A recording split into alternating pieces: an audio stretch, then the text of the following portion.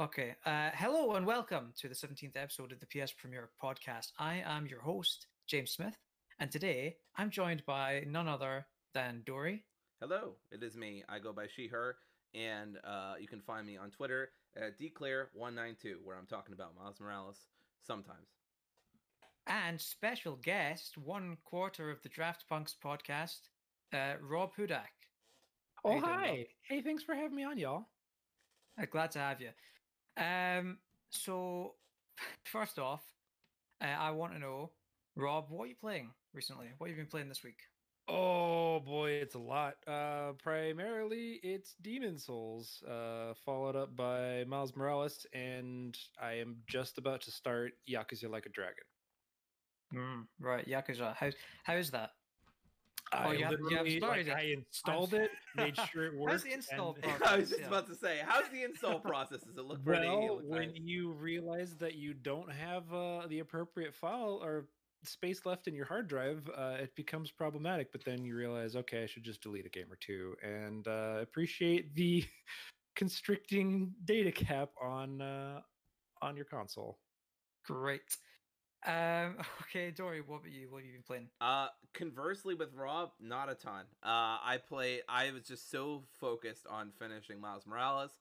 I recently finished Melody of Memory, which was a really good rhythm game with some okay plot elements at the end that I have mixed feelings on. And then I've been playing a tiny bit of Hades, like when I'm like listening to a podcast, or if I'm in a class that I'm bored at. That's usually when I'm playing Hades these days. I still really love the game, but I'm finding diminishing returns. I've put over to be clear, put over 50 hours at this point. So, that's a lot for me.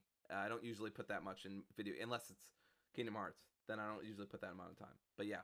So that's what I've been playing.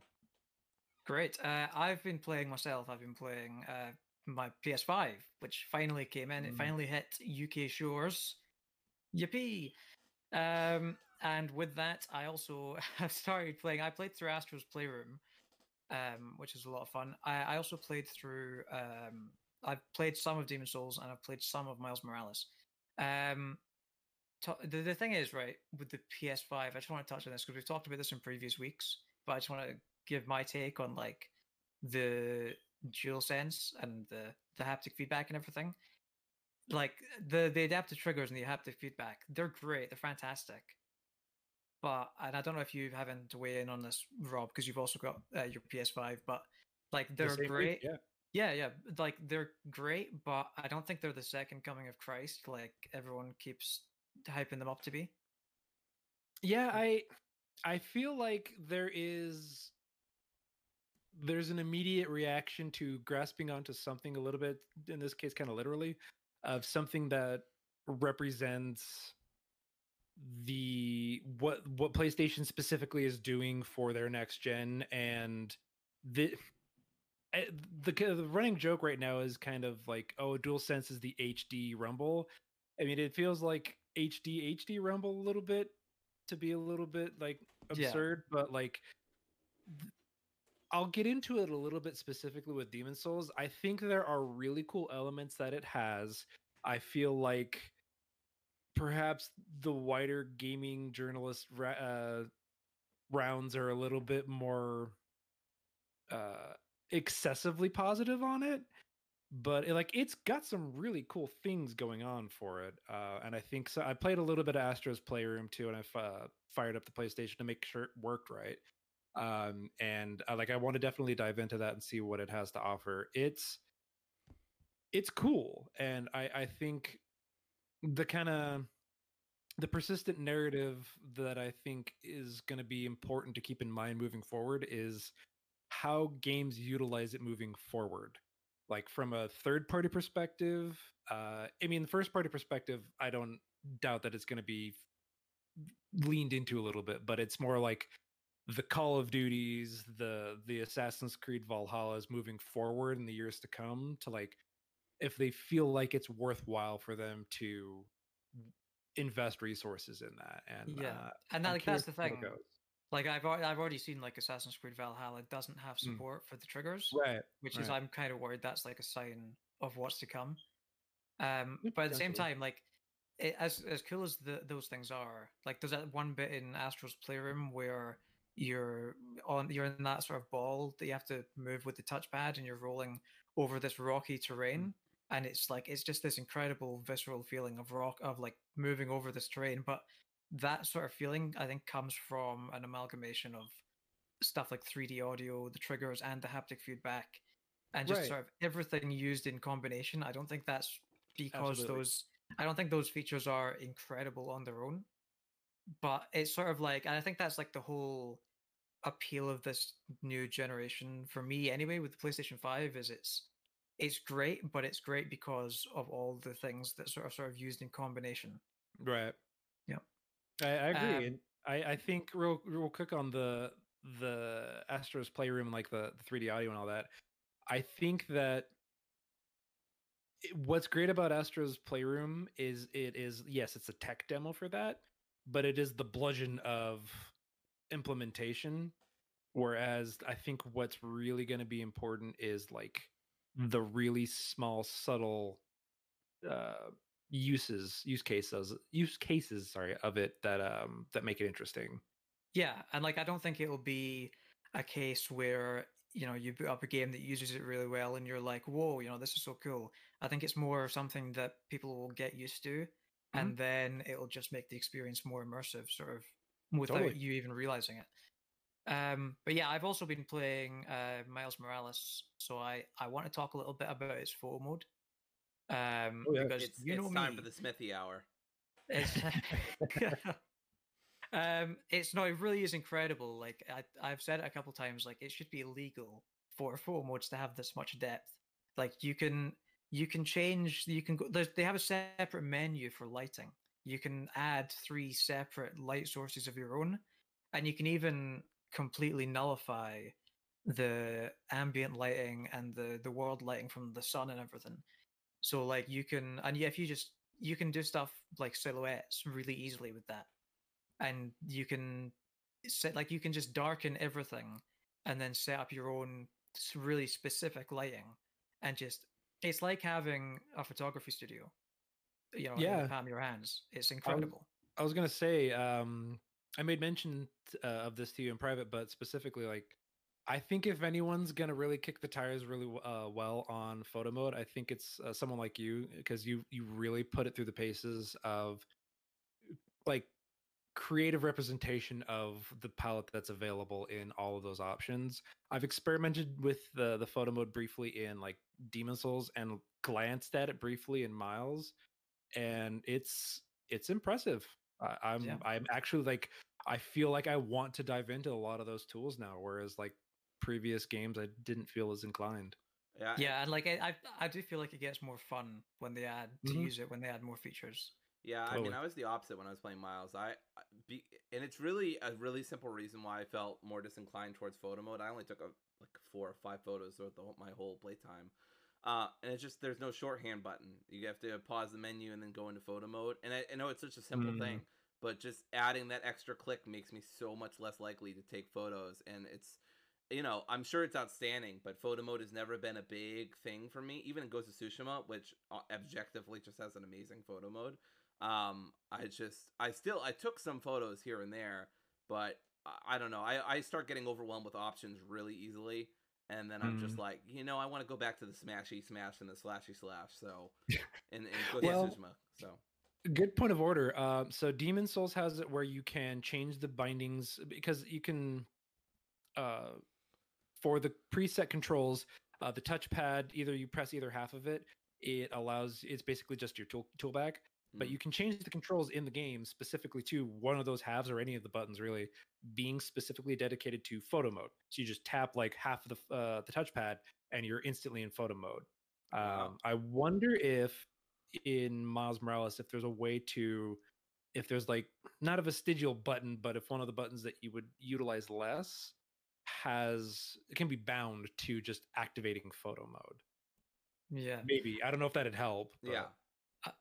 I'm not sure. I am curious though, Dory, since you've been playing the game on PS4, does it have all the same options for photo mode Yeah, with the lighting? that's Yeah. one of the things that was really talked about on Twitter was that it basically has all the look. All you're getting on the PS5, and I think this is awesome by the way, but all you're really getting is that you can do 30 frames per second or 60 frames fidelity or performance, and you have faster load times. And honestly, PS4, its load times are not shabby. I think the most I think I looked at my phone for Yeah. about 10 seconds or something, and before I knew it, it was already back up. And then there's that scene that they really showed off where Miles comes out of the warehouse straight into New York. That's on PS4 or PS5. I thought that was a PS5 exclusive where like there's no load screen, but you just jump right back into New York, and I'm like, what the like, so Yeah. yeah, you're not there is a difference between the two platforms, don't get me wrong, but you're not it I wouldn't be surprised to see some criticisms towards Insomniac of not making enough differences. I'm not a techie though. It doesn't really matter to me the 30 frames or Sure. 60 frames.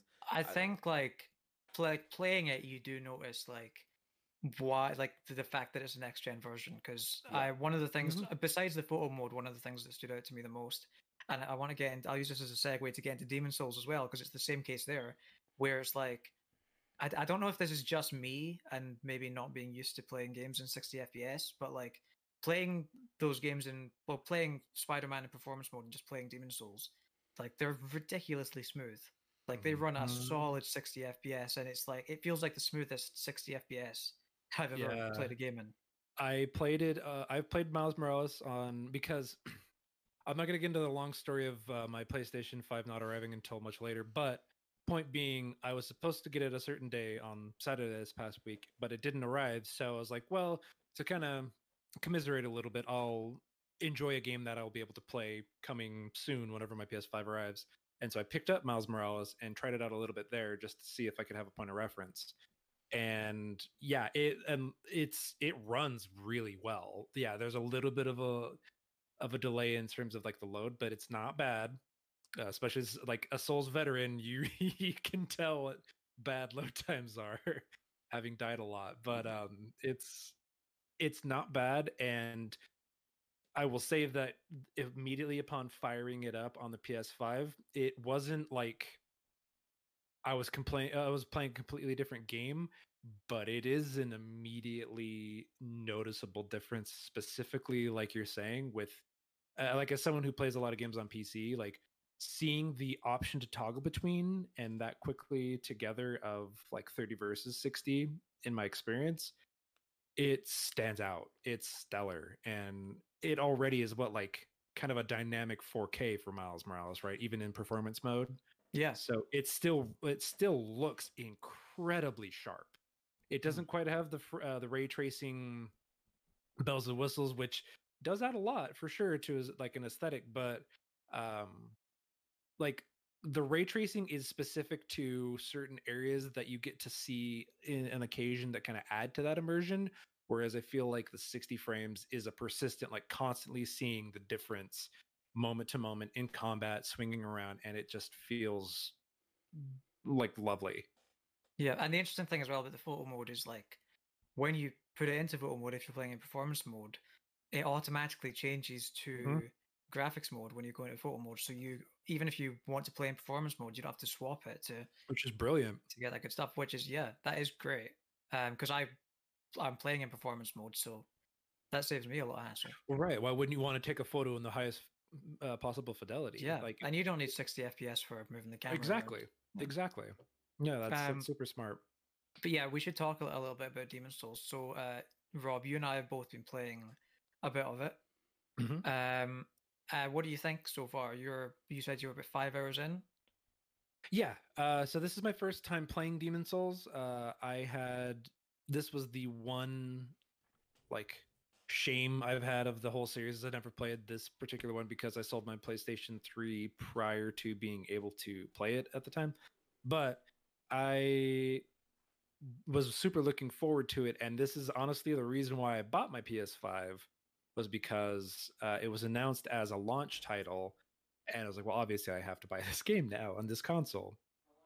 And it is stunning moment to moment, whether you're in performance mode or you're in fidelity mode or cinematic mode, I think is specific nomenclature there. But anyway, it's breathtaking.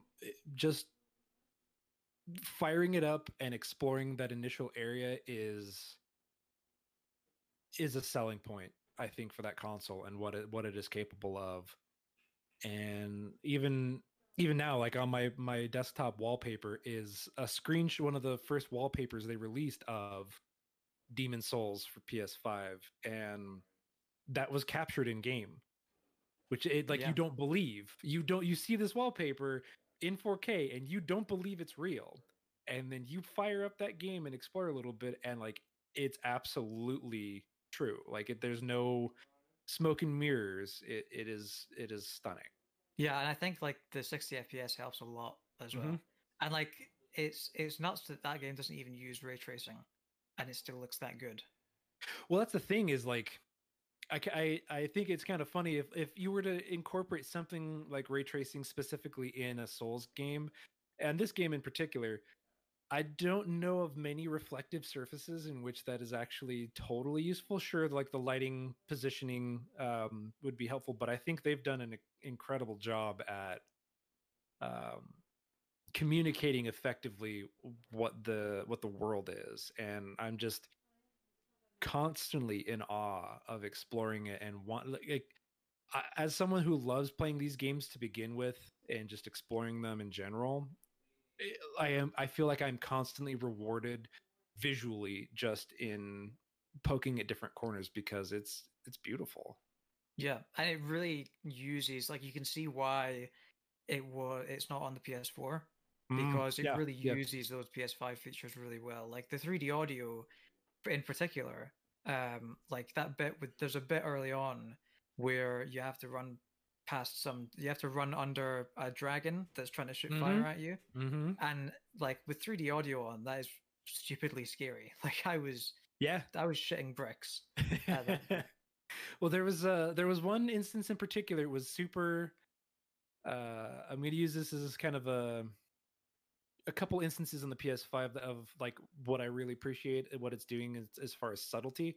So the 3D audio, there was an instance in which I was right before the tower, or not the tower, the Boletarian Palace, which is shortly after you fight the Vanquisher demon and get set into the Nexus, and then you go into one of the Archstones.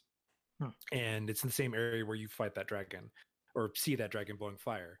But it's right where you start, where the Archstone sets you, where there's that bridge leading into the main like gate or portcullis, and you can go off to the left and continue on. Yeah. But there is a corpse of a horse. And if you continue along, there was an instance in which I was just sitting and talking with Jess briefly, but I still had my headset on, and there was a sound cue, and it was the flies. It was the flies hovering above the horse, and like the variance in pitch and sharpness that the flies had in like the buzzing that they did it felt like a fly was literally in my headset buzzing around, and it was weird and uncanny in a way. And really cool.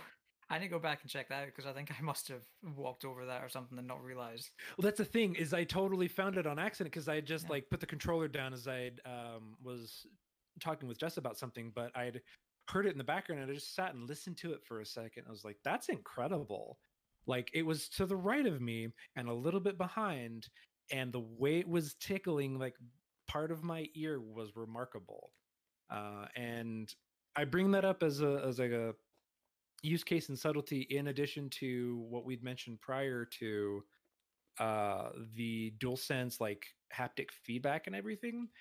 So what the game utilizes in its implementation of that is with the like breaking of barrels, which is a time-honored tradition in Souls game, just rolling through crates and stuff.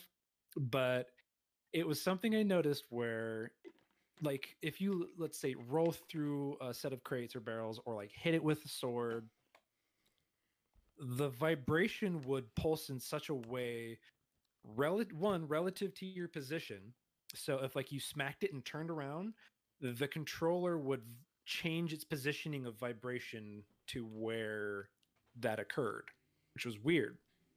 But also the way it like there's an initial strong pulse and then like the subtle buzzing that it does toward the bottom of the controller toward where your palms would rest. It's super faint, but I think that's the style of subtlety in the haptic feedback I want to see more of. Yeah. As I think that is super, whereas like Astro's Playroom is like in your face about it, you almost wouldn't notice it in that. And like even having something like an Elite 2 controller, Sekiro doesn't do quite the same thing like that. This is and that's the thing. Like yeah. you were saying before we started recording that like Sekiro was the best combat in a From Software game, and like I agree with that. But at the same time, like playing Demon Souls, I feel like I like this more just because of how satisfying it is to use the weapons and everything in combination with the DualSense and how it utilizes that. Yeah, I could totally see that, and that's I will say part of that is because you're now experienced with what FromSoft games have to offer in seeing the best and seeing what they're trying to accomplish with their combat. I still think Bloodborne to me is like the perfect encapsulation of their combat, but in a lot of ways their games for the most part outside of Sekiro, their games haven't really changed. And this is, well, yes, this is a Blue Point remake. It's from every account I've seen and understood, this is like a 1-to-1 as far as like timings and weapon styles. It's just they added a little bit more to the animations, but in conjunction with something like the DualSense, like it provides better feedback to what you want to experience with like colliding a sword against a corridor when you're using like a two-handed sword and you're in a narrow corridor and like you feel the scrape of it against the wall and you're like, oh, this is too big for that, I probably shouldn't be doing it this way. And I think you're right, and like the controller adds a little bit of that. Yeah, definitely. Speaking of like the animations as well, I feel like From Software games in general, at least the ones I've played, they've been a little bit sort of I don't want to say they've not had good animation, but like they're stiff. They're stiff. That's the word I'm looking for. Yeah, stiff. They're quite stiff. I feel like that's not the case with this Demon Souls remake. I feel like that lends itself. It's a lot more fluid, and that lends to that feeling of like, wow, this game really looks incredible. This is something else. Yeah, yeah, absolutely. And I think the 60 frames persistent adds a lot to that, because having played Sekiro on PC and always having the 60 frames, like you get such a better feedback and reaction to engaging with the combat, and timing is better. But also going back and playing like Dark Souls Remastered, it feels better because especially when you go back and see, like I know that you don't have a point of relativity for these games specifically in that, but like playing it through the first time in like a 30 frames per second and then going back and when you can try it out in 60, you start to see like, oh, this feels so much better. And then going and then seeing what Blue Point has done and adding just a little bit of flavor to the animations themselves, it's really interesting to see like those small things add so much more. Like it's like a veil of depth to the combat that was already there, and understanding the timing of the animations to an extent, because ultimately like the enemies attack in the same way, the attacks that you do are basically the same. It's just certain things are ever so slightly tweaked, specifically in a lot of the like the backstabs and the parry animations. They added like, I think it was 5 per weapon essentially. There's like one-handed parry, two-handed parry, backstab, or one-handed backstab and two-handed backstab, and then something else. But it's impressive. It's not what I was expecting at all for the attention to detail that they added, but it has a lot. I guess that's probably why everyone really wants a Bloodborne remastered or Bloodborne on PC, so they can get that 60 FPS. And yep. and Yeah. like consistent frame input, because it has bad frame pacing to where it just staggers sometimes, and like that is one of my favorite games of all time. But boy howdy, it is held back by those two things. Yeah, for sure. Like, so I never played the original Demon Souls. Obviously, I think you didn't either. You were No, saying. no, it started at Demons or Dark Souls 1.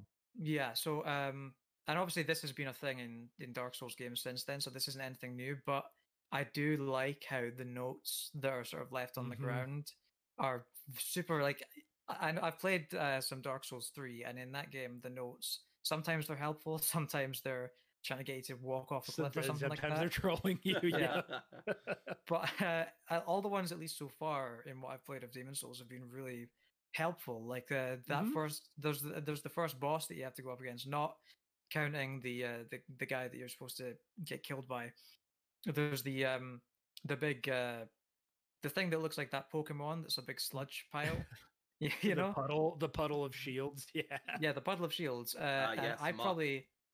I probably would have been Muck probably would have killed me several times if it wasn't for a note on the ground that said to use fire. Like fire is effective or something. Like and so I went in there first try, just threw a bunch of fire bombs at it and killed it first try, no sweat. Yep. So yeah, Wow. I mean, James is now those a pro. are Now a I'm pro. now a of Demon pro. Souls. Yep. I'm now a pro From Software player. That's right. See, it's funny that you bring that up, because your experience like is a really good litmus test of what a lot of the Souls community is like, where there are people that will just try to troll you and like, oh yeah, treasure ahead, and it's a pit where you die. Yeah. And there is something funny about that, of just like, well, I trusted them and I fell off a pit and I died. Oh well, I lost 30,000 souls. Whatever. But there is like, and that to me that kind of ties in it, not like one to one, but there is also that subsection of the community that is always like, well, if you can't play these games, you're just trash. So like, get good or blah blah blah. Like, I totally reject that sensibility, and I think it's bullshit. These games are about community and sharing in the victories and successes together and helping each other succeed. And so the notes that like you found that helped you succeed in that fight, that is the dynamic of the community that I try to represent and participate in, because these games are already actively pushing you away from them to start. Like, they're designed to, and Miyazaki, the developer of these, like From Software, has always been about like his perception on these is about sharing in community and having people share in like the story and communicate their interpretations and perspectives on things, and to share in that victory. And I think that's why, like, in MinMax we have that whole channel of like what was Summer of Soulsborne and is now Soulsborne Life. Like, it's why certain people like us are in there as frequently as we are, offering as much help as we can, because these games can be obtuse and impenetrable. Yeah, and like those notes are definitely like that. I could have died on that boss 20 times and given up. Like I did get to a point later on where I gave up, at least for a while. For sure. And, like, if that had happened earlier on, I would have probably given up then a lot earlier. So you do have a point about the notes and people being helpful, sort of keeping you in the game. And at the same time, like what you were saying about the notes that are sort of trolling you and everything. Oh yeah. I think like those are funny because you're the one taking the risk, because you know it's a risk when you follow what they're saying. So if you die, it's like, oh well, that was my fault. I knew what I was walking into. So yeah, and like I can see the appeal of being the type of person that just like messes with a wayward adventure first time through these games and sees that and trusting like the naivete of like going through and like, oh, they said there was something here, and falling off a cliff dying. Well, they got me. And that's the thing, is you start to know moving forward, okay, people are actively working against me. So you have to start like it's like a weird type of gaslighting. Where the game, like, you can't always trust the information available to you, but there are people out there that are genuinely trying to help each other. And I will say that I can't speak to how it was in the original Demon Souls based on me not playing it, but as far as I can tell, especially given my experience with Dark Souls 1 through 3 and Bloodborne and the notes that are left there, these are the most eloquent you can be with the notes that you give. Whereas before it was essentially like subject, verb, subject, verb.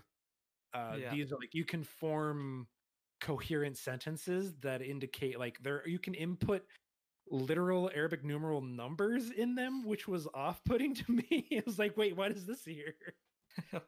Someone like literally quantified 2 enemies ahead. I was like, I'm not used to that type of specificity in these games. But it Yeah. was super appreciated for someone like in your instance that might not know any of that information. Like, oh, good looking out. Yeah, and like And as someone who yeah. has played some Dark Souls 3, I did notice that as well. There are Mhm. still a couple that are a little ambiguous. Like Totally. there was one that told me to look forward to fire ahead. And I wasn't entirely sure what that meant at first, and then I do. and then it hit me. But Literally. yeah, literally. But yeah, I am curious. Do you know anything about this secret door that everyone's going on about? Yes. So Marvel actually made mention of this prior to the recording as well, and I've been following it along as it has kind of developed, not like religiously or anything, but as it kind of bits and pieces were updated to it. So in this game, in a particular section, there is a specific door that was not in the original game. It was added with the remake. And so this caused the community, specifically people that are really good at breaking sequences. In particular, the person is a Twitch streamer named Distortion12, I want to say. I think it's Distortion 2. Distortion 2. Okay. He's notable for having found a lot of different bugs and shortcuts and kind of hacks, specifically like Sekiro for speedrunning. Basically just breaking the game. He's really good at breaking the game in these instances. And he, as well as a lot of the community, started crowdsourcing and solving this puzzle of how we could get behind this door. They utilized the photo mode, another useful tool, to see on the other side of the door and kind of glitch through it a little bit, and saw that there was what is colloquially referred to in the Souls community as a glowy or a shiny. It's just a glowing white beacon on top of a corpse, essentially, typically indicating like an item like a sword, armor, or a consumable. So they cracked the code, essentially what was tied to these ceramic coins. This is important because Bluepoint, the developer of the Shadow of the Colossus remake, did something very similar with that game, where they added in coins tied to what like a hidden location that was, or a location that was kind of written off as undeveloped or unfinished. Yeah, And Jacob Geller has a really good video Right. on it that I recommend everybody check out. Absolutely. So they included these 26 ceramic coins, and what's really funny is, as an aside, if you tried to duplicate the coins, which was like is a common glitch attempt, these types of games, if you tried to duplicate the coin, it turned the item from a ceramic coin into a broken coin. So they were aware of this potentiality and like actively punished you for it. Wow. Which is just mwah. But if you got to 26 coins, and the way to get these coins is super in keeping with the spirit of Demon Souls and Souls games in general, is super esoteric and tied to world tendency, which is a whole other component of this game. Basically, like actions that you do have an impact on whether or not the game is harder or easier, and certain people will populate and certain things will show up. So these coins were tied to the world tendency, and the community dug in and found all 26, and found that what was behind you turn it into a staple of the series, which is a crow, which is on brand. And typically in the Soul series, like there's a crow and a nest that you can give different items to, and they will reward you with different items of varying rarity, sometimes tied to chance. But they gave you a key, and the key opened up this door, and behind this door was not a tease to Bloodborne 2 or a Bloodborne remake like some people might have thought, which was silly, but a set of armor that was a set of armor of one of the bosses, the Penetrator. And it is requiring a lot of effort to get to it. It's a little bit excessive, but I think that is a beautiful way to like reward the community for engaging with your game and hiding, like, participating in the narrative of mystery that these games often have, and providing something new for like diehard veteran. I was So telling Rook, not I was telling not Rook, not some kind. Oh, sorry. What's that? So I was telling Rook before the show that I think it's amazing that games can still do this. Like, this was a mystery in the Dark Souls community. That's not a community I'm particularly familiar with, really, but I knew about it just through the general, Twitter or discussions in MinMax server or whatever. They eat this shit up. And people, and just the fact that it was able to stay hidden for at least a couple of days on the internet. I mean, games used to do this and people wouldn't find out what it was until years later when the internet got better developed in terms of forums. Some still had not been solved like 26, 25 years later in some instances. So anyway, sorry, James. Yeah, no, but so it wasn't like a Metal Gear Solid Easter egg behind the door teasing the Metal Gear Solid remake. No, and that's the thing, is a lot of people would kind of let their expectations run wild, which I get.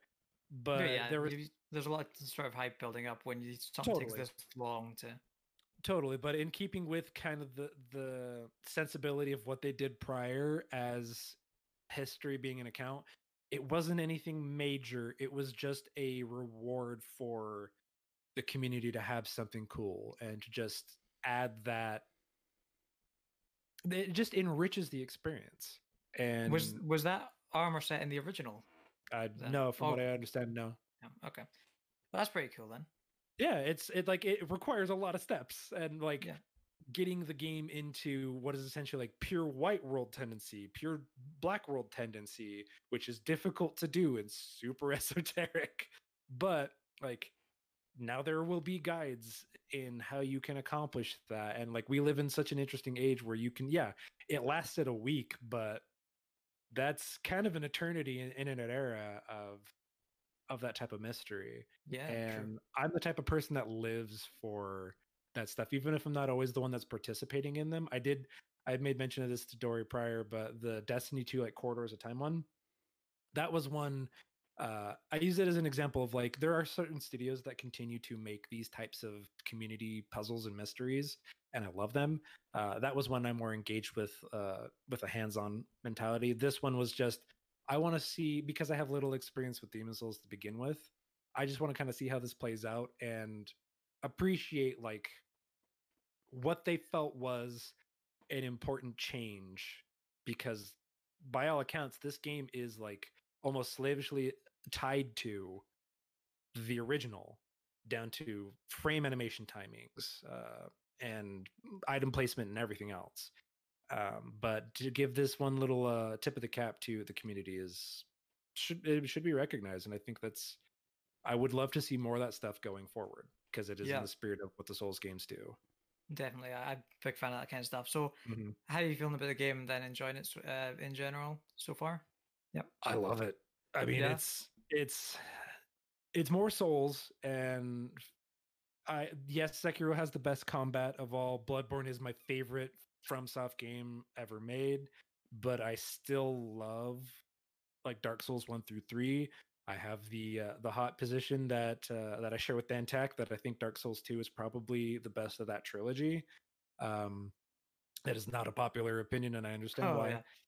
But this is fulfilling in me the same sense of wonder and discovery that I had the first time I fired up Demon Souls back in like when I first played it. I think it was like 2012, 2013. It came out in like 2011, but it is fulfilling on that the sense of exploration and adventure that I loved from The Legend of Zelda as a kid, and what was like what continued to be expanded upon with like Ocarina of Time, Majora's Mask, Twilight Princess. Skyward Sword is good, but but like part of the reason why I fell away from Zelda up until Breath of the Wild and Skyward Sword is kind of a use case for me is those games became tedious with how much they held your hand and how much they made sure that you didn't forget that you could check your map for this specific thing, and don't forget there's a trap over in that corner of the dungeon, and don't forget there's a key over in that side of the dungeon. It's like, Rob, when you're 12 hours into a game, you might forget that, like, you know, a blue ruby is worth five. I mean, you just might forget. You make a solid point. You know, I'm sorry, but like, Nintendo just doesn't trust in your memory. Nintendo doesn't trust. I mean, there is something to be said for accessibility and ensuring that your player base understands the mechanics. But before I mean, Fi goes overboard. I know what you're talking about in Skyward Sword, like, or Fi, yeah, or whatever her name is. Yeah, it's excessive. It's always been a staple of the series that like Navi or whichever those types of games. Like, I don't hate tutorials, but when the entire game is a tutorial, I tend to push back. Yeah, because I should be allowed to trust, like, be trusted by the game that I can potentially solve how to move forward and then hit something. Granted, these games can be obtuse in understanding what like NPC quest lines are like, and I will not ever refute that. Trying to save Solaire in Dark Souls 1 it can be a chore if you don't know what to do, because it's not relayed in any reasonable way to you. But there is a sense of mystery that comes from that, and I think that lives in the sensibility from when I was a kid and games designed to that era of an arcade sensibility of like replayability. So Dark Souls is a game that is meant to be played multiple times over if you want to, and rewards you for that. And New Game Plus times 3 or what have you. Like taking the time, because when we were kids, I'm sure a lot of us understand, like when you were a kid, you had 1, maybe 2 games that you could afford as a family. And so you played those over and over and over again. And you start to understand like the different things you could do with it in multiple playthroughs, like what with Chrono Trigger being like the first real New Game Plus. These games give me that constantly. And I feel like this game plays in some ways dated for sure, but I love that really weird combative dark fantasy that it has, and like pushing you away from it a little bit. It's like, no, I want to see what you have around this corner. Oh, yeah, that time it killed me. All right, well now I know. Yeah. And I do think it holds up surprisingly well. Like it does feel a bit dated in some areas, but yeah, it's ahead of its time. Feels pretty good. Yeah. What about you? What do you think? As someone that hasn't played much of them. As someone who hasn't played much of them, I think playing Sekiro gave me a deeper appreciation for the series. So whereas before maybe I would have shrugged it off, I would have not gotten the appeal and died a lot of times and then given up completely. That was probably for a lot of people. Too. Yeah, I'm probably more willing to push through with this one. Mm-hmm. I like the fact that it's sort of laid out a bit differently than Dark Souls games, or at least Dark Souls 3, which is the only one I've played, where you've got like it's kind of a linear path in that game, and you've got and you've got bonfires along the way every now and then. But with this one, it feels like, at least on the first level, which is the only part that I've played, it's sort of you have to go left so that you can go around and unlock this door, and then you have to go right and unlock this door, and then that unlocks that door. And there's not really any bonfires along the way. You're just unlocking shortcuts. And those are your sort of checkpoints. And I think honestly, I kind of like that more. I feel like that's more clever level design. Yeah, absolutely. And that's one of the resounding praises that Dark Souls 1 has is its interconnected world. And I think that having finished this, once you do finish this and you have time, like we all have like the infinite backlog growing, I will recommend, if it should work, back and playing Dark Souls Remastered on your PS5, because one, it runs in 60 frames, and they didn't do much to upres it, but like it still holds up, and it runs relatively well. But it's the level design, at least in Dark Souls 1, is incredible. I know the entire layout of Dark Souls 1's map. I can recount it to you basically like the back of my hand. I know how it's laid out. I know Is where that all from these. is that from dying so many times you've had to keep That's going part of over and it. over? That is part of it, but it is also like each area has a sense of presence. Like like the castle that you go through, and like the undead burg, and having a similar experience like you're describing with a particular red dragon and a bridge. That's almost like a series staple sometimes. They have, that's a recurring theme they go back to, is like the quintessential fantasy of the dragon blowing fire on a bridge. That's something they like to go back to. But I quite like that as well. I that Yeah. kind of feels like the Souls version of a set piece. You know? Absolutely, It's they making have me tons think of that Lord stuff. of the Rings, The Hobbit. Yeah, like those games are full of that stuff, to varying degrees. But I think that Demon Souls in this instance, and like Dark Souls in particular, they really utilize like the being a participant in the world and the world pushing back. There are cutscenes on occasion, but for the most part, like the cutscene is how you're gonna have to respond to something trying to kill you. Yeah. And I think that adds an enriching sense of scale of, you start to understand what's around certain corners, because you know, like if you're going through it at a snail's pace, like you start to know, okay, if I go around this stairwell in this tower, there's a really bad guy above me who can take me out in one hit. So I'm not going up there, but if I continue it this way, okay, so now I've gone this way, but I know that dude's back there. Okay, now there's this massive ass boar that's trying to kill me here. Okay, I go past him, and like that, it starts to compound on itself, and it gives you that sense of exploration, which is really hard to capture. Sure. In a lot of games. Definitely. I think once if I get through Demon Souls, I'll probably be a lot more inclined to go and play the other ones. So I likely will do that. But now I want to talk a little bit about. Well, I want to start off with this. So, you guys in the US, the price of new games has increased to $70. Yes. Now, they've also increased in the UK to £70. So they used to be $60 in the US, and they've gone up to $70. They used to be £50 in the UK, and they've gone up to £70, which is a bigger leap. Yeah. Now, like, I'm usually not. I try to stay positive about this kind of stuff and not complain too much. But I've been pretty vocal about the fact that I don't like this, because they seem to have failed to account for exchange rates since it's 70 and 70. Jim Ryan said in an interview with Telegraph this week that he considers £70 to be a fair price for PS5 games. The Telegraph is I believe, a British news publication. I kind of has so much money. He doesn't. It's like, exactly. $10 for a banana. That's what I was going to say. I feel like he only thinks £70 is a fair price because he's the one getting the money. Rob, Right, what's a banana worth even, right? $11? I mean, come on. What's a single banana? Absolutely. Anyway, yeah, no, I mean, it's totally out of touch rich guy says that a certain amount of price is fine for everyday normal people. Like, focus testing indicates that this is a fair Fuck you, dude. we quizzed 5 incredibly wealthy individuals, and they said that this was a really fair price. It's like, no, like James says, for example, you're not going for exchange rates at all, so you're screwing over other countries.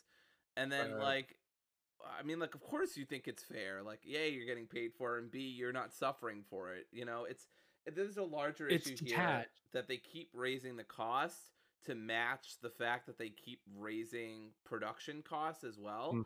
Or they keep raising the price to match production costs, but it's a never-ending chase, right? And I don't even think that the price of these games is ever going to match how much they're like, God of War or Last of Us Part 2 or anything. Like, these games are Right. incredibly expensive to make. They're like Hollywood level, I'm pretty What sure. was the Square Enix figure for Marvel's Avengers? The threshold that they cost, what it cost them to make, and how much they made back on like I don't a remember. Marvel property? They made 60% back. Oh wow. Wow. Of their. It was like jaw-droppingly bad. Yeah. That's tough. Yeah. Especially considering like that game got pretty good reviews in the end. Yeah, and like it had lots of. I haven't played it myself, but like the consensus was buggy as hell, was not finished, but it seemed like it was rushed out to capitalize on like the end of a generation, laying the foundation for the next generation, and be like just in time for like the holiday rush of games coming out, like just beating that barely. Yeah, and like it came out. No wait, I keep I was gonna say it came out quite close to Endgame, but I keep thinking Endgame came out this year, but it was last year, wasn't it? It's still lingering with us just based on the impact it had. Sure. But yeah, I mean, like the £70 price point. Like, if I was somebody who didn't have to buy everything at launch, it would be fine because I would just wait for sales on everything, and then stuff like The Last of Us Part 2 that I really wanted to get as soon as possible. That feels worth £70 to me. But like, because doing this, where we have to talk about games, and be timely with it and everything, and also just the fact that I like games quite a lot, and I sort of end up buying most games that I'm looking forward to at launch. Right. Like, I feel like there must be a better way to make that money back, or at least like if they even need to, and if they couldn't just like not spend as much money making the games in the first place. Well, yeah, a lot of that's kind of how you see the creep of what microtransactions were doing over the course of this generation, specifically with companies like EA and Activision just being as predatory as they were and turning players into payers. Yeah. But Power to the payer. yeah, right. I feel like the last time we had this increase in price from what 50 to 60 was the 360 generation, right? 360 PS3. That was when they made that shift to jump the prices again. And then there was some hubbub about it, but it eventually became something that we were used to. And then cost of development went up, inflation, etc. Like global economic problems, like continued to raise costs. But the cost of the games themselves didn't change. And so you started having the fallout of, what was it, the AA industry or component of the industry, like your THQs, much as Nordic tries to keep that alive. That whole component of the industry like fell out. It was like a recession in the industry of that like THQ files for bankruptcy and gets all their stuff sold. Those types of games just didn't come around as often because they didn't make as much money and the costs were too high for like licenses, all that stuff. And like, so go ahead. So I don't sort of claim to know how this sort of stuff works behind the scenes and how sales figures sort of drop off over time and stuff. But I feel like it's kind of the industry standard at this point for games to just go on sale immediately and just always be dirt cheap after launch. Like, I was looking at some Black Friday deals yesterday, and Doom Eternal, which came out this year for £50, is already down to £16, which is ludicrous. And how I acquired Dishonored 2 when the year that came out was, it's the Bethesda tradition. Even if it comes out in like October or early November, Black Friday comes around, that game's going on sales for $20 off. Like, that's just like clockwork. Absolutely. And I mean, you see Squadrons. Squadrons has already been on sale for $20 or less on PC. It's so that's the thing. That's the thing is, you start taking into consideration the subscription model. Play Pro now. It used to be Origin Premiere on PC. EA is going through this whole like restructuring of naming conventions, as is like Ubisoft. But so EA Play Pro, you can play that game, $15 a month. Ubisoft Plus, you can play Assassin's Creed Valhalla, day and date, $15 a month. So you're starting to see, by what Microsoft did with Game Pass, they're starting to find a way. As far as I can tell, I'm not an industry analyst, but like seeing the decisions that they're starting to make based on like how quickly they're making those sales, they can afford to, it seems like, make those sales more frequently or early on after the release tail, because for certain games, because they're making that money back on the back end from the subscription model. Yeah, And it I does think feel that is like helping to feel it out. It does feel like we're heading in that direction with Totally. subscription models. But then you have to worry as well, like, is that sustainable? I mean, I know this is a bit like, it's a big topic, isn't it? Like, Right. are subscription models sustainable? Because what Netflix is in a bunch of debt and everything, and people are thinking, how long can that last? Like, Right. you're spending so much on these, are you getting all that money back? And I Right. you know, Jim Ryan, I think, came out a while ago and said that he doesn't think that the subscription model is right for PlayStation and all that, like the Game Pass Even model. though they're literally doing it. Yeah, but like I think what he meant at the time was like putting new games on it day and day. Totally. And there could be some credence and validity to that. We don't know, especially considering the fact that Xbox is a Microsoft, a multi-billion-dollar company that can survive off that type of business model. They have the safety net to experiment with that and like build that foundation of the word of mouth. Like, what is the cliche at this point, this past year and the year past? Like, do you know how great a deal Microsoft Game Pass is? Like, it's incredible because they can afford to. But like the subscription model in conjunction with something like loot boxes or microtransactions, because also that's the secret with something like Game Pass, is they still have DLC.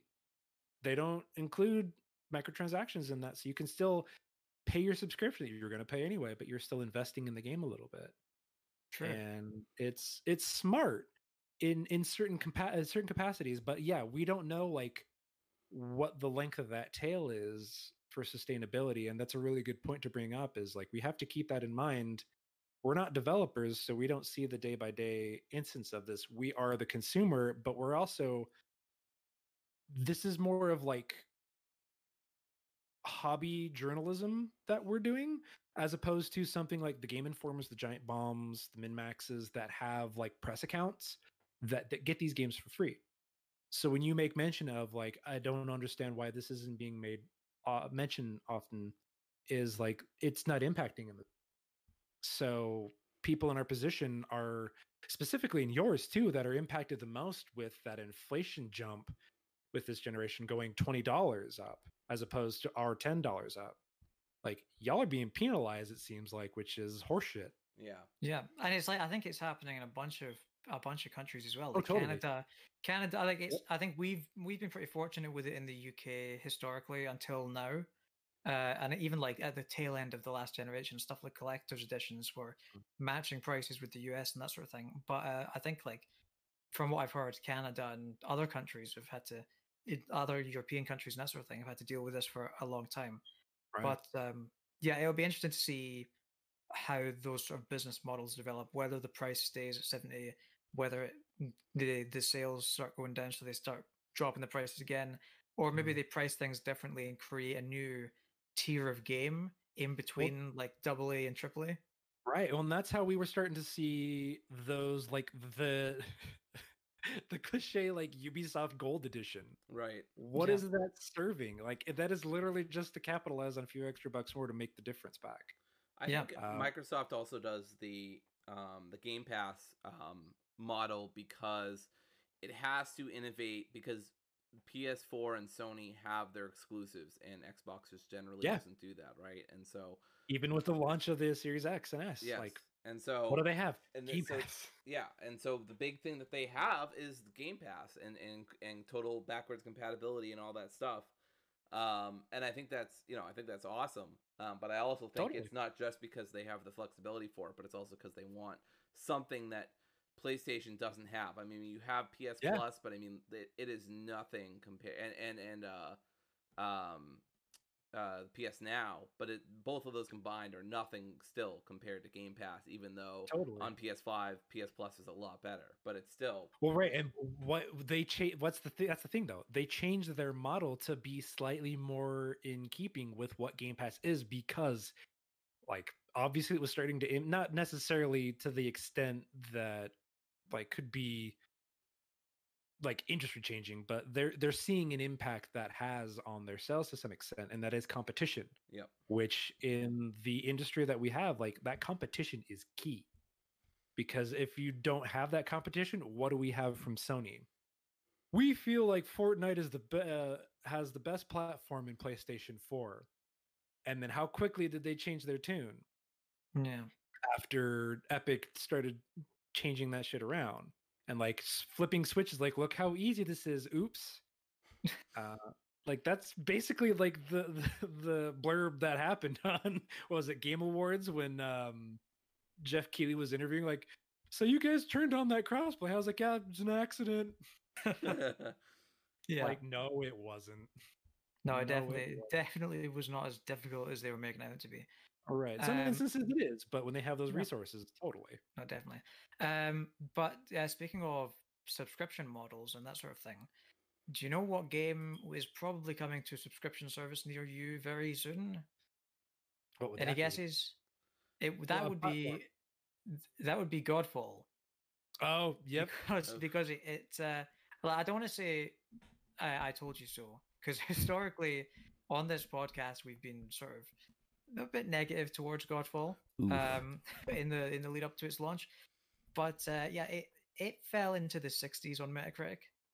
I just wanted to bring that up quickly. Yeah. Were you I mean, Rob, were you interested in picking up Godfall at all before? So from the beginning, from the moment that game was revealed until the reviews hit, I knew that game was going to, as I mean, like everyone did, like the people that had like their eyes on the industry and have seen this cycle repeat. That is a launch ass game. Yeah. Now, that doesn't mean it is necessarily a bad game. It is not pushy, like, it is not noteworthy. It has potentially some things going for it. It is used as a showpiece for potential hardware capabilities, but that doesn't mean that it has any particular soul or essence to it that is worth the word of mouth acclaim. And that is a game that upon seeing it, was like, I'm not gonna drop, like, I'm sure shit not dropping $7 for the new console price point for games. Like, fuck that. Yeah. But if it was on sale for $20 and I had a group of friends that might want to try it out, sure, if I had extra bucks and free time, maybe. Or if it went to PS Plus, yeah, I guarantee it'll come to PS Plus at some point, possibly after Destruction All Stars. Totally. That would be my guess. That might help invigorate with a player base for co-op stuff, and might see it justified in further development down the line in adding like games as a service dynamic to it, which is already kind of like a bad word or four-letter word these days in some respects. But I think that it could probably find greater success in being a PS Plus title. And I think that is like an appropriate, much like with Destruction All Stars, probably a good position for it to be in, as opposed to just dying on the vine. No, Rob, definitely. Destruction All Stars is Black Friday. You're thinking of Black Friday. You're not wrong. I know these are two very different games, two very different genres, but I will always maintain, I mean, I guess I'm saying it for the first time, but I'll always maintain that making Fall Guys on PS Plus was the best thing they could have done for that game, because there was no way I was checking that game out even for $20. just because I had no interest. Battle royales are not my thing. But everyone and their mother was playing it, and even their mother's mother. And I was like, you know what, this looks fun. And like, I didn't play it a bunch. Certainly is not as much as I think James did, but I enjoyed it, and I had so much fun laughing and like getting knocked around the whole place. I mean, I never even won, which is world's smallest violin, but it was the best thing they ever did for that game. So I think if they put Godfall on PS Plus, it'll only be a good thing for Godfall, probably. Totally. And it'll get, hopefully, as much separated from Randy Pitchford as possible. Yeah, no kidding. Yeah, I'm not sure how much chance there is of that. But hey Dory, Yes. what did IO Interactive announce yesterday? Oh, they are yesterday as of recording, I should say. As of this recording, they have announced that they are doing a new James Bond game. Now, I loved James Bond as a kid. I don't love him quite as anymore for very complicated social, political reasons. But those are like comfort food movies. Like I remember watching those with my uncle when I was younger, really enjoying them, especially the ridiculous Pierce Brosnan movies that were just absolutely arcadey and nonsense. And so, they've announced a new, and of course, they're the studio behind Hitman, which is kind of what James Bond does. Kind of, it's adjacent. Yeah, like if there was ever a studio that I would choose to make a James Bond game, it would perfect. probably they would be up there. Yeah, there's this thing in it's the movie like one of them called perfect casting. This is like it's like Insomniac making Spider-Man. Yeah, it's one of them sort of dream IP matchups. Yeah, it just makes sense. But yeah, have you guys played many James Bond games? There's been a ton of them. Not recently, but so many. I played a lot of GoldenEye as a kid. I'm not a huge GoldenEye fan, or no, sorry, James Bond fan. I like some of the movies. I like the Daniel Craig films. I think those are good. Pierce Brosnan's fun and goofy. I'm more intrigued now at the prospect of a James Bond game simply because it's IO Interactive, and I love those Hitmen. Yeah. And to see them behind the wheel of that is like that in and of itself is a selling point. So I didn't get GoldenEye when I had an N64. I had Majora's Mask and a wrestling game or two. The right choice. Yeah, and I had a few other games as well, but I never got into GoldenEye. So I played GoldenEye for the first time in 2016, 2015. I don't know, somewhere around there. My friend had an N64. And so we all got some pizza. I played it with him, his partner, and one of his friends who was over. And we all just had pizza and played GoldenEye. And I gotta tell, that game is still fun. Screaming my head off, like, no, I don't want to die, no. But why'd you pick Odd Job? But my favorite James Bond game, and it's the only one I ever played as a kid, but I freaking love this game, is Everything or Nothing. That game was phenomenal as a kid. It had racing, it had the gadgets, it had stealth, it had good gameplay. Even for its time, it got a lot of 8 out of 10s. It was on the PS2. I played that all the time. I played multiplayer. They had a multiplayer. I played that with my uncle. I freaking loved that game. And it was so good. Obviously you have all the problematic aspects of James Bond, like the Bond girls, and I mean, just James Bond's general profession is kind of, iffy if you think about it. Governments send out spies to kill other people with very little extrajudicial oversight. But anyway, let's not think too hard about it. It was a very good and fun very video handsome. Game. Yeah. Yeah. But yeah, no, it's going to be apparently it's going to be a completely original origin story. Yeah. Which I mean, I think I can speak for everyone when I say that we were all hoping for a new Kane and Lynch when they teased an announcement. Yeah, definitely. Absolutely. I think Jeff Gersman might have. I got that reference. Yeah. But yeah, it's interesting though, like that, because all the movies are based on books, and I think are they still based on books? I don't think so. I don't know. I have no idea. I couldn't speak extra on that. Okay, well, anyway. Yes, they're inspired by, at the very least, I a think lot of the Casino books. Royale is the last one I watched. I may have watched another. Oh, I did watch another. That's when anyway, yeah. I didn't get to see. Skyfall. I'm gonna say I didn't get to see the whole movie. I forget which one it was. Skyfall was really good. Yeah.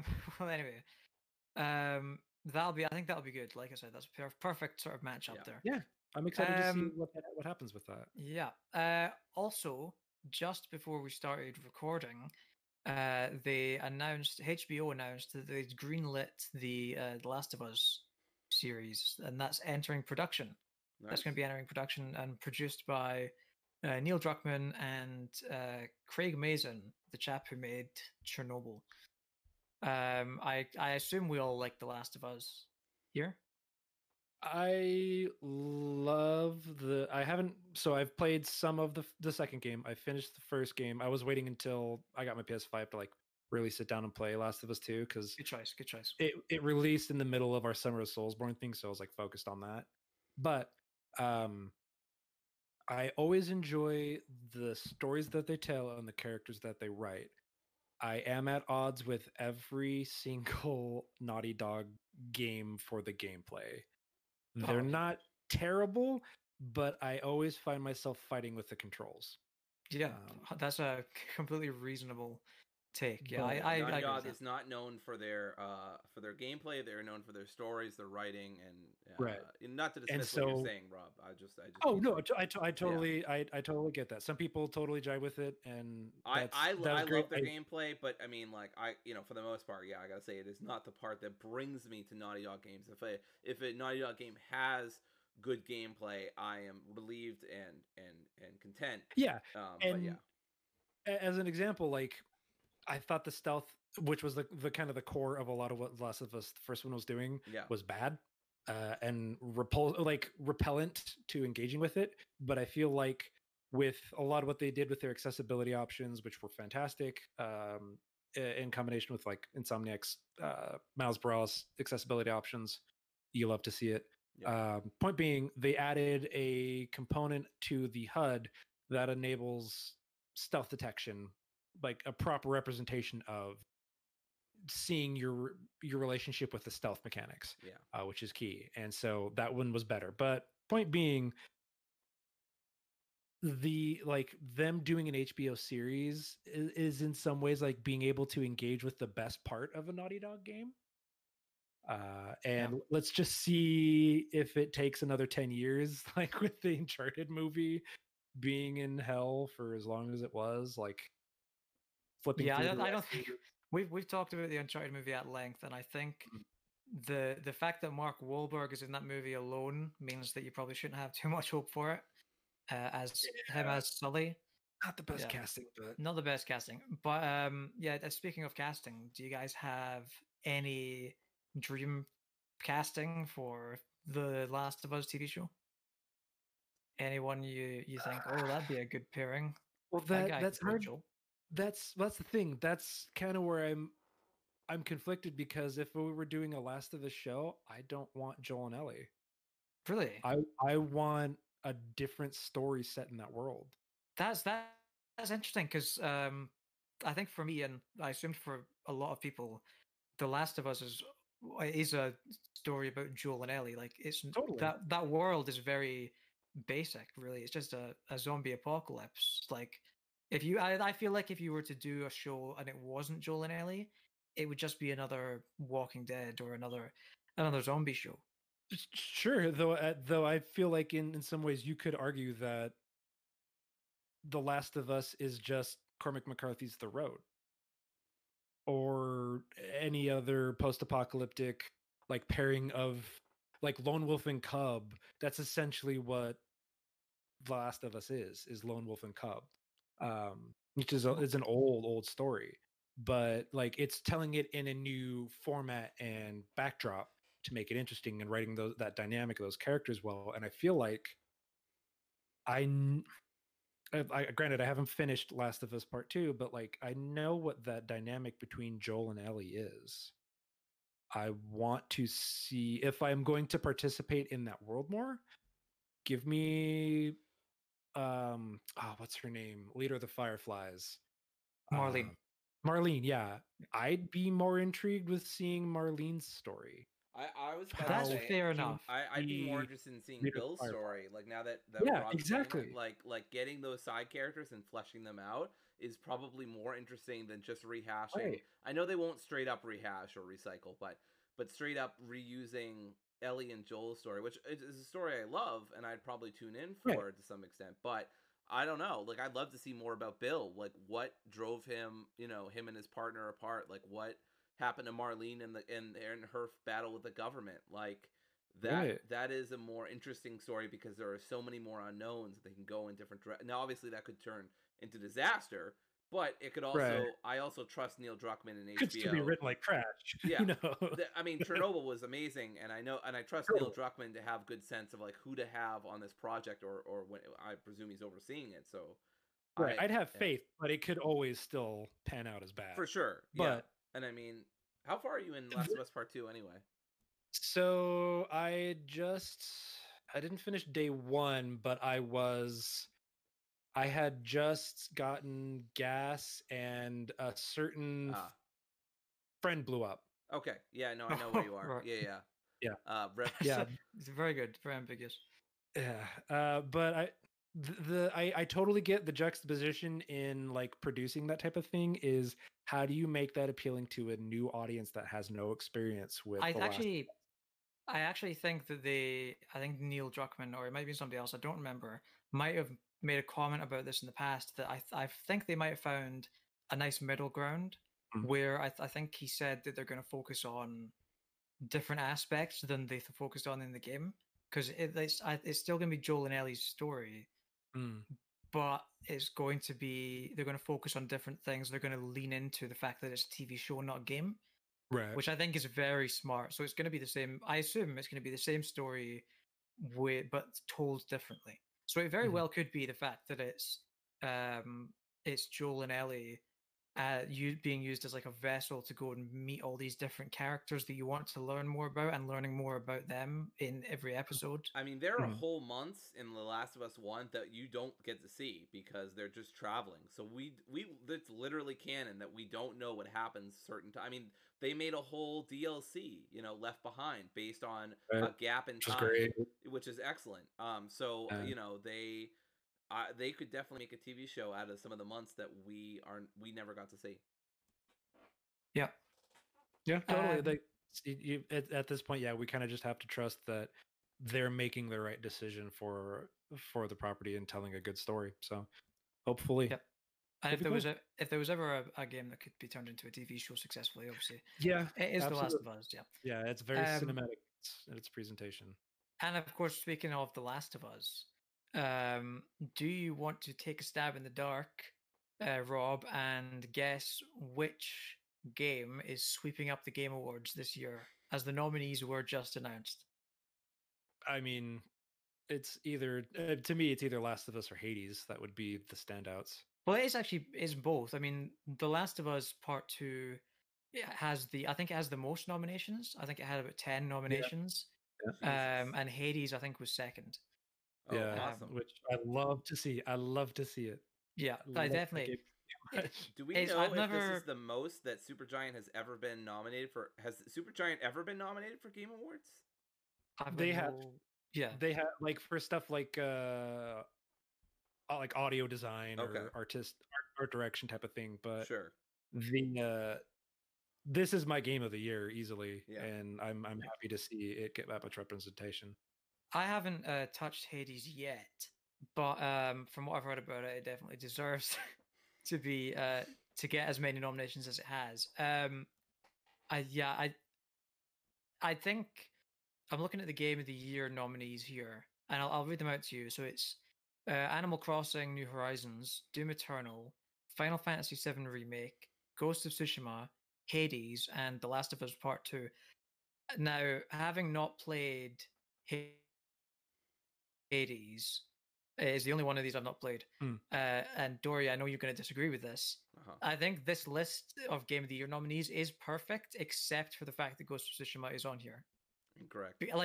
Because it is a very good game. It's a great game, but it's a solid 8 out of 10. It's not in the same league as these other games. I misheard James. I could have sworn he just said 9 out of 10, but that's so that's weird.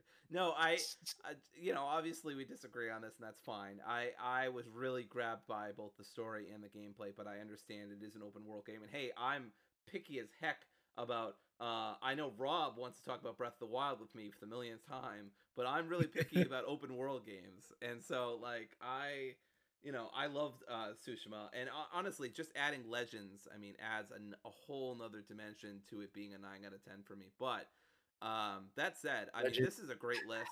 I think pretty much. I mean, the only game I haven't played. I'm pretty proud to say this.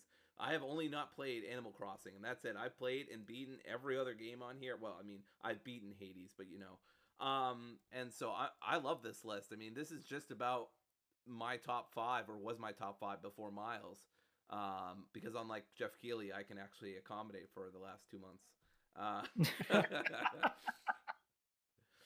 That is interesting. I did think that do we know when the cutoff was? Because I did think that the PS5 launch games. November. I think it's November 18th or something. Or it's early November. Oh, early. That seems to be inconsistent with how it's been in the past. Yeah. But that's the thing as well. Like, a lot of people have been saying they seem to sort of get to the next year and forget about all the stuff that came out the previous year that missed the cutoff. Like, I mean, although last year Super Smash Bros. Ultimate was nominated for Game of the Year, but yeah, I mean, it's interesting to me because obviously Jedi Fallen Order was only nominated for, I think, Best Action Game. I might be getting that wrong, but what's interesting to me, what is most interesting to me about this list is the fact that Half-Life Alyx wasn't, and I haven't played that, but based on what everyone said about it, I figured Half-Life Alyx would be nominated for Game of the Year, and without even having played it, I'd probably swap it with Ghost of Tsushima. So that's interesting. I agree with you in that I think it, not necessarily that it was snubbed, but it seems, I also haven't played it, but it seems like it is perfectly made for like an Oscars style slot for best game. But I haven't finished Ghost of Tsushima either. That was another one that I, much like Last of Us 2, was waiting until I got my PS5, and boy howdy am I so glad I did, because that game looks incredible on a PS5. Wait, hang on. Can we? I want to take a pause here. Yeah. Does it have enhancements? Yes, it's 4K 60. Wait, it looks so good. James is like failure to compute. It's dynamic 4K with 60. Even on like high resolution mode, it runs in like pretty much consistent 60. It looks incredible. Wow. It looks James so is leaving good. the podcast now, Rob. It's just going to be us right now playing this game.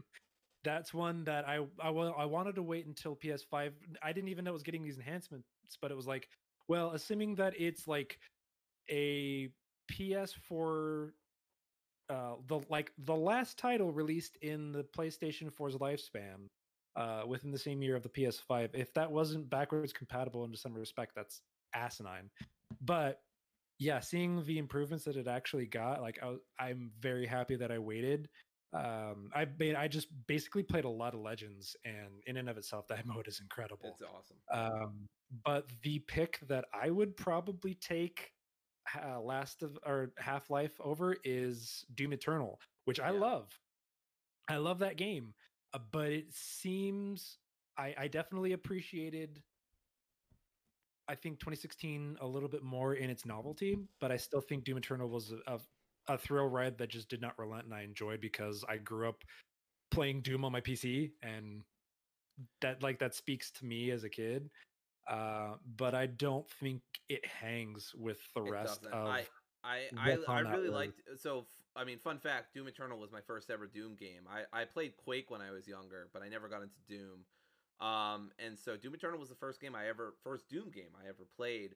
And I really liked it, but I had some frustrations with how long it felt, and some of the later bosses are incredibly tedious and punishing in ways that I think goes on far too long. Yeah. So but I still think it's a great game. I just don't think it's game. Totally. I mean, it was in my top 5 for a hot second for a couple months, but then I mean, other games came out, and I was just like, Ghost of Tsushima, Miles Morales, other games come out, Hades, and I was just like, no, this is honorable mentions, but or top 10, but it's not top 5. it's a good candidate for like best action game. Yeah, I agree. I think it's better than like what Fallen Order was. I liked Fallen Order, but I think that if it was like if I had to cut something from that list, it would be Fallen Order in place of Doom. But I don't view Doom as like a game of the year. I don't It's a either. great game, but it is not at the same echelon that a lot of what these other games are doing. Yeah, I do want to talk quickly about the award for the Innovation in Accessibility Award, which is also a new one for the Keighley's. So they've got for this one, the nominees are Assassin's Creed Valhalla, Grounded, The Last of Us Part 2, Watch Dogs Legion, and Hyperdot, which is a game made by a friend of the Minmax show, not friend of the show, maybe friend And of the show. Can we say he's a friend of the show? I mean, I've played with Charles before. Sure, he's I was friend of the gonna show. say, like, he's a legendary Ghost of Tsushima Legends player. That's right. And He's a sure, made by legendary Ghost of Tsushima Legends player Charles McGregor.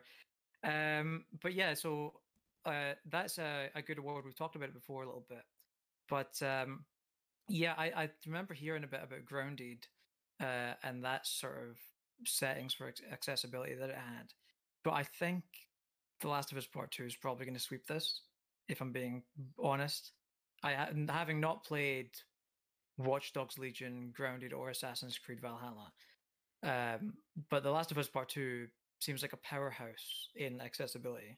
I honestly kind of hope that when we do if we're still doing this, James, obviously we can talk about this off the air, but if we watch the Game Awards together as a PSPremiere thing, I would just love it. Like every time that The Last of Us Part 2 wins, not because I want it to win every time, but just out of a little bit of pettiness of those people who are like, you know, social justice is my politics or whatever. I just want them so bad to keep politics out of my games.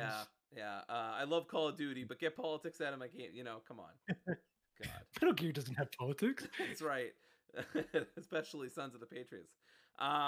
Anyway, yeah, I really do hope there's seriously though, I really do hope there's some diversity in winning. I mean, I want Hades to win some goddamn awards because it deserves it. But I'm hoping. Yeah, I just want The Last of Us. I want The Last of Us to sweep. I think what we should do we do end up. If we do end up doing reactions to the Game Awards, I think what we should do is take a shot every time The Last of Us Part 2 wins an award. I'll take a shot. Well, either you'll end up nicely buzzed or you'll be collapsed on the floor, probably getting alcohol poisoning. One of two directions. Probably the latter. You know, I actually have an agreement with a fellow MinMax member, Amos, and he and I have this running agreement where he's like, all right, Last of Us Part 2 can win Game of the Year if Final Fantasy VII wins Best Original Soundtrack. And I was like, you got yourself a deal. So I mean, Final Fantasy, this has been an incredible year for soundtracks. Yes. Yeah. I mean, yes. just like between Doom Eternal and Final Fantasy VII Remake alone, not even counting like The Last of Us Part 2, which is also phenomenal, and Ghost of Tsushima, which is also very good in some places. I would argue Miles as well. Yeah, Miles. So interestingly enough, with Miles, like the original Spider-Man, I feel like I might be alone in this opinion, but with Spider-Man, I wasn't a fan of the soundtrack in that game. I thought it's definitely fitting, but it was also very generic and unmemorable. I agree with you. Yeah, I agree with you 100%. I feel like they've remedied that with Miles. It's like it's a very similar soundtrack, but it has that extra sort of style on top of it. They've definitely made it more engaging. I didn't have a strong opinion on the soundtrack. I liked it, but you're right, definitely right that it definitely sounded generically superhero. I mean, it was good, but it just much like my perspective on it is much like with Miles Morales, the character to Peter Parker. I think it has more personality and character that stands out apart more and is more engaging to me. I don't care much about Peter Parker. He's fine. Miles Morales is like one hell of a character, and I think the soundtrack fits. 100%.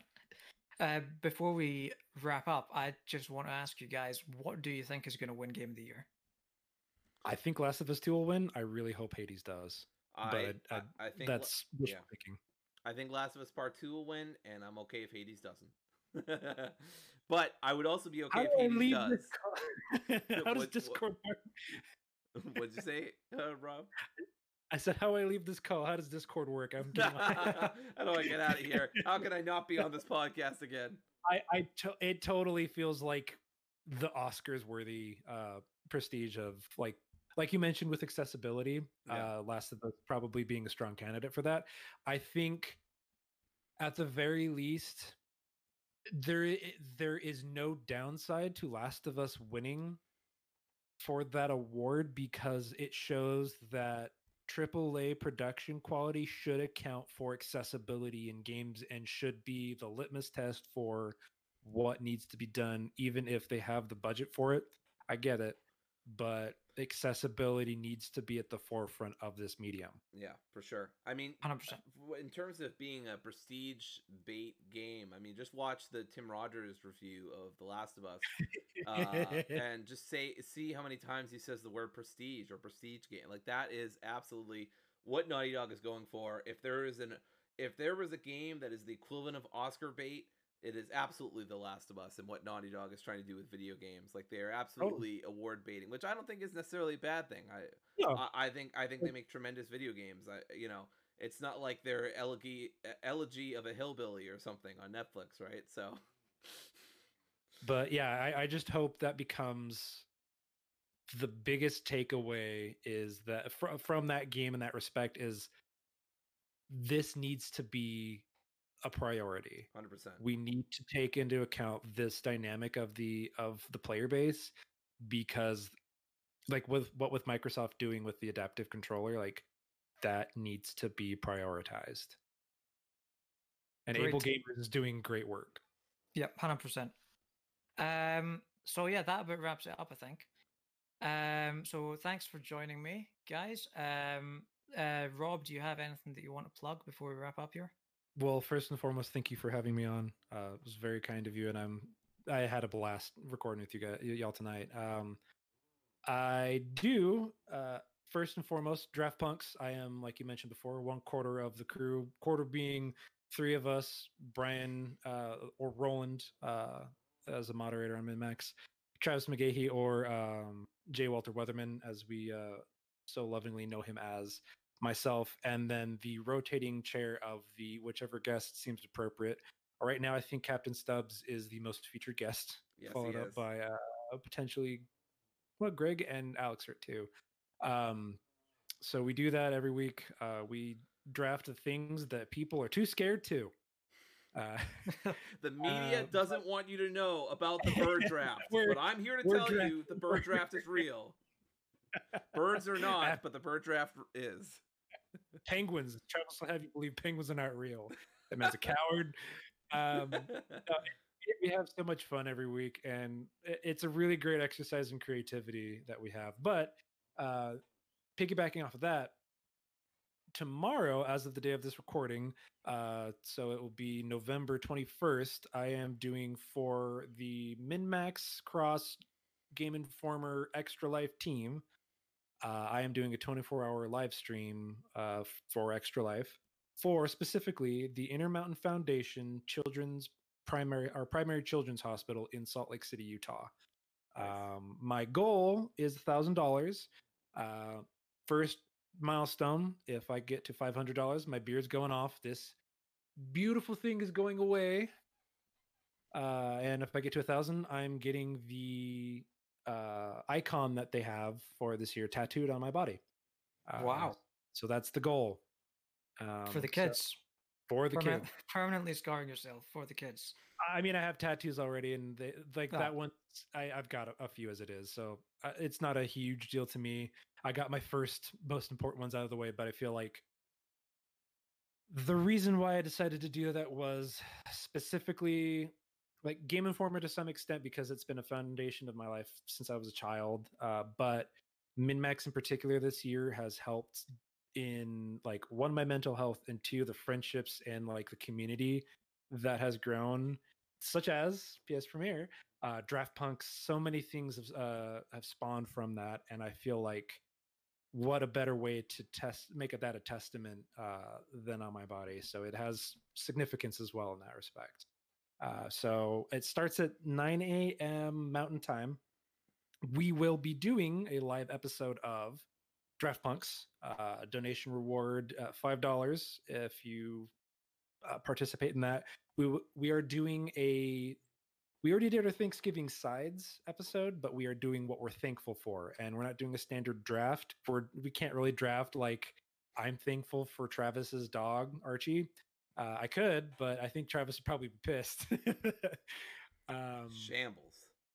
Shambles. So we're just doing 5 things we're thankful for on that in the same type of format style. So catch that 9 a.m. to 9 a.m. Mountain Time this weekend. Extra Life for the kids.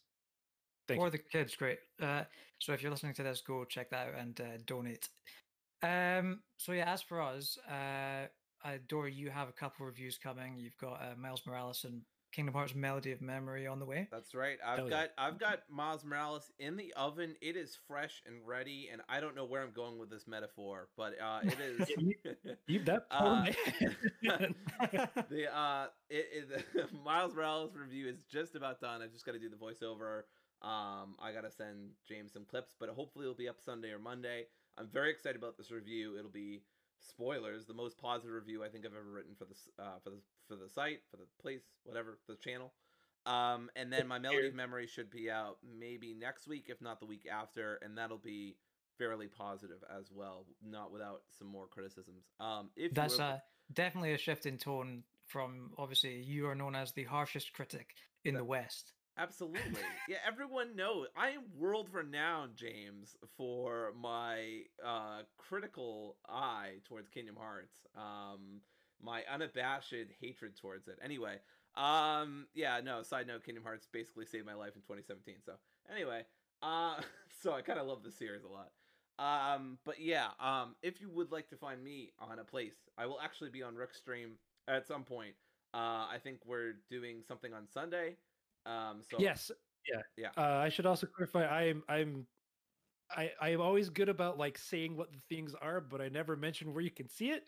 It's twitch.tv/Raven named Brooke as the Twitch channel. But yes, so we are going to be doing a send-off dance party at the end of the stream Sunday morning, and I believe both of you are going to be featured in dancing with some other notable fun people. Yes, great.